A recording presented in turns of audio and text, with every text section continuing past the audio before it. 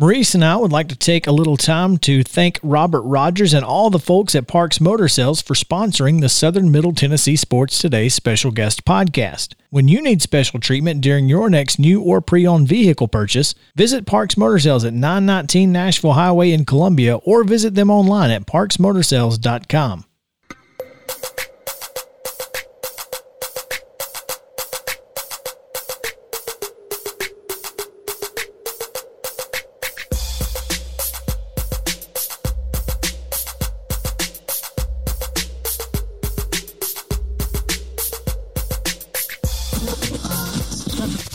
Southern Middle Tennessee Sports Today with TSWA Hall of Famer Maurice Patton. Here's Chris Yao. Welcome back into Southern Middle Tennessee Sports Today, presented by Mid-Tennessee Bone and Joint. I am Chris Yao, alongside Mo Patton and the illustrious potentate, Coach Mike Lyle, as we come to you live from the Lee Company studio right here in Columbia. Very excited to continue speaking with Joe Williams on the Parks Motor Sales hotline because Joe is heavily involved with the Nashville Fairgrounds Speedway. And with that, he can hopefully answer a lot of questions that I personally have concerning the situation, because I am a proponent of continuing racing in downtown Nashville. Now, there are a lot of people, Joe, who live in that area who are not necessarily proponents of this, despite having... Not necessarily. That's one way to put it. Despite having, purchased or rented homes next to a 100-year-old speedway. Is that the best way to put it? It's pretty normal. That's one way. It's pretty normal.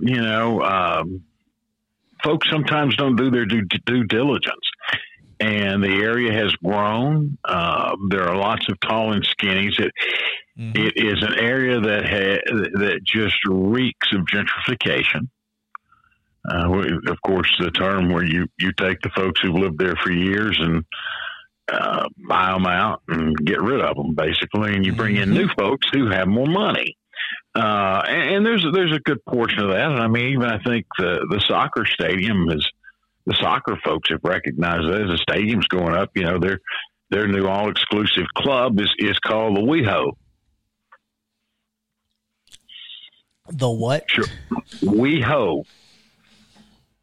I mean, that seems... That's in honor of the Wedgwood Houston district, which is right next door. Oh, so it's like Sobro, but yeah. I don't think that works. I don't think that's working the way they intended. I think I'd get away from that one, but. Well, there are.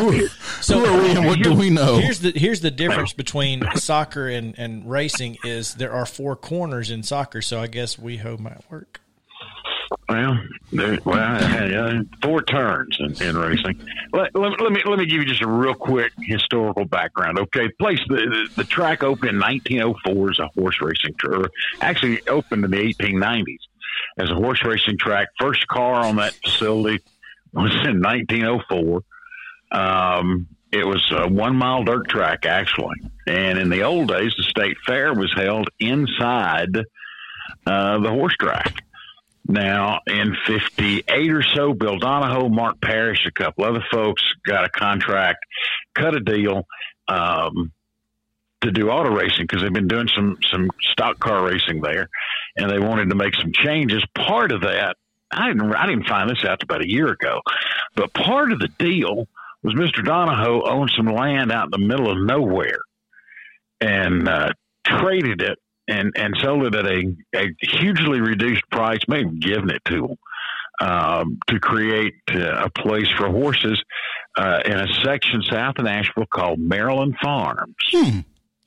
Go figure. That's why you see all the horse statues out there. From 59 until 84. Stock car racing was the thing, and that facility, of course, the fairgrounds grew up around it. You had cup races from, I think, 59 to 84, at which time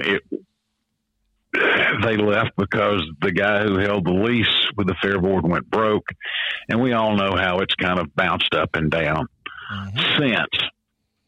Well, over the last several years, been a whole lot longer than folks realize.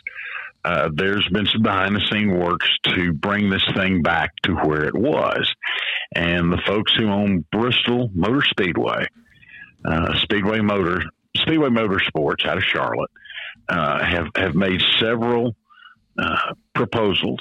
And the latest includes bringing this facility back to, I say back, or upgrading this facility to where it should have been years ago, and getting it into a modern facility at no cost to Metro. The beautiful part about this deal is it doesn't cost them anything. Much different than the soccer stadium. Yeah. Yeah. I mean, Bristol. Yeah, no, I get it. Bristol's on the hook for the money. That's what I think folks don't sometimes fully understand. And they are in the process now of trying to finalize this thing. And part of it is several public hearings that have to go through. And last week there was a public hearing. Interestingly enough, let me back up a little bit on the history of this thing. Former Mayor Carl Dean was pretty well convinced. He did, God love him, he did everything he could to destroy the fairgrounds. I don't think it was necessarily him. I think there were a couple other folks in the administration that had been working on it for a long time, because I think they stood to, let me rephrase, they were very interested in redeveloping it into an industrial complex of a different type, commercial area. But the people of Nashville, what was called the Red Army at the time, got enough signatures, and it was on a ballot initiative. Naming groups is not on the not very well done in Nashville, is it? No. Sorry. No. Continue. The Red Army. Yeah, well, it was the red shirts that they wore. They actually, by 71%, the people of Nashville voted that the fairgrounds should stay and all of the uses that were then in place should remain, which were basically the flea market, the racetrack, and the state fair. Obviously, the state fair has fallen to the wayside. There were some maneuverings there.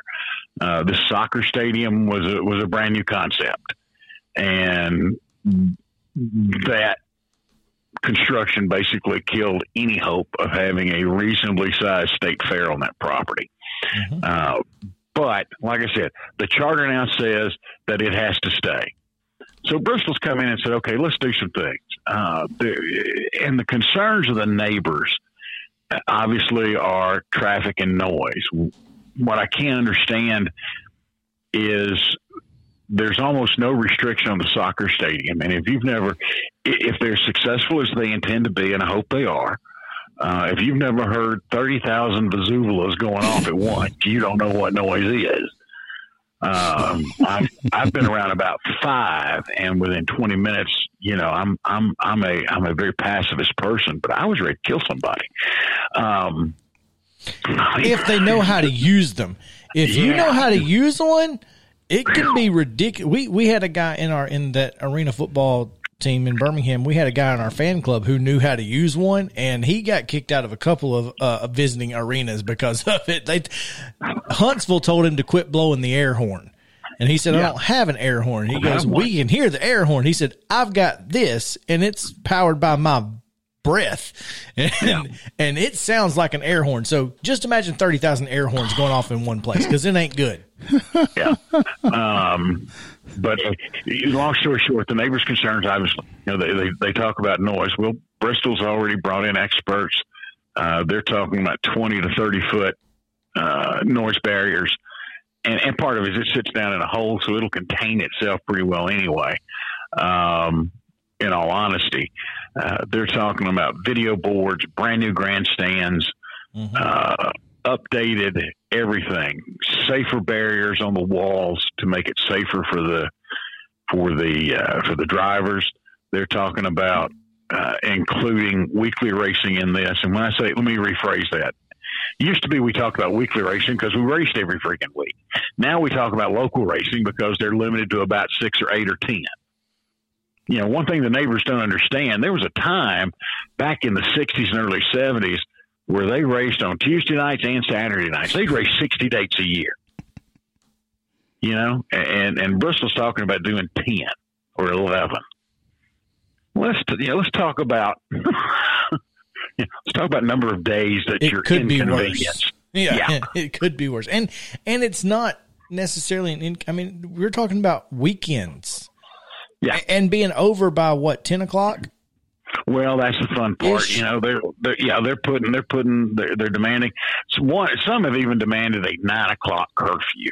Well, that's insane. That's insane, especially since there is no curfew on soccer. I wonder what happens if you get a couple of lightning delays. It's about 1:30 in the morning in a nothing game that's critical to the playoffs. How those 30,000 Vazulas are going to sound on Thursday night. You know, you know me. I'm trying to look at everything. It's a great opportunity for the city. The revenue that it would generate for these new hotels that are going in downtown. What it would do for restaurants, service industries, lower brow, all these things that, you know, and if you think Nashville's not a racing town, go talk to Jason Rittenberry, Matt Cruz over at the Grand Prix. You know, talk to the folks at the Super Speedway who are bringing a cup race back to Middle Tennessee for the first time since 1984 next month. We actually do need to talk to Matt Cruz. We do need to talk to Matt Cruz in the next few weeks. So thanks for reminding us. Yeah, I mean, even though I'm not going to work with those guys apparently, but it's still a good thing. Yeah. Great people doing great things. I am anxious to see the Grand Prix. I'm anxious to see the fencing they put over the bridge because the first thing I thought was there's going to be somebody in the Cumberland. So it's a reasonable thought, you know. Yeah, because I kind of had that visual myself. So yeah. I was being a little bit facetious, but they actually have that's part of their plans. They have a way to keep those things on the bridge if something happens. And they are building those at MTSU. Yes, they're building the barriers at MTSU with the concrete industry management program over there. So yes, I mean they got lots of folks involved. There's always an MTSU connection. Always, right? Always. Joe, what's next? Right now, we know a formal plan will be presented sometime in June. Is that correct? Well, I think at this point the next step is the Mayor Cooper of Nashville had already signed a letter of intent. We're going to do this. Like I said, there's several hearings. It'll have to go to, I think, the council one more time. I think the next step is for Bristol to sit down and present the Fair Board with a draft contract that they can go through and make changes, negotiate over. From what I saw last Tuesday night or the Tuesday night before, I don't know, the whole world's running together on me. Softball will do that. But from what I saw, there are 4 sitting members of the Fair Board. I think one's really positive, 2 are favorable, and there's one that's just campaigning for a future council seat and preying upon the fears of folks who just don't want this to happen. You know, and there's so much misinformation, and there was one of the first speakers against the racetrack. Her testimony or her comments went viral, literally on the internet, when she made the comment that she couldn't understand why they needed this racetrack in the middle of town. There's no other city in the nation that has a racetrack in the middle of town. Oh, really? I think somebody actually sent her tickets to the Indianapolis 500. I don't know if she got them or not, but I know somebody was going to send her some. But her other comment, to be fair, I'm not sure that that's in the middle of town.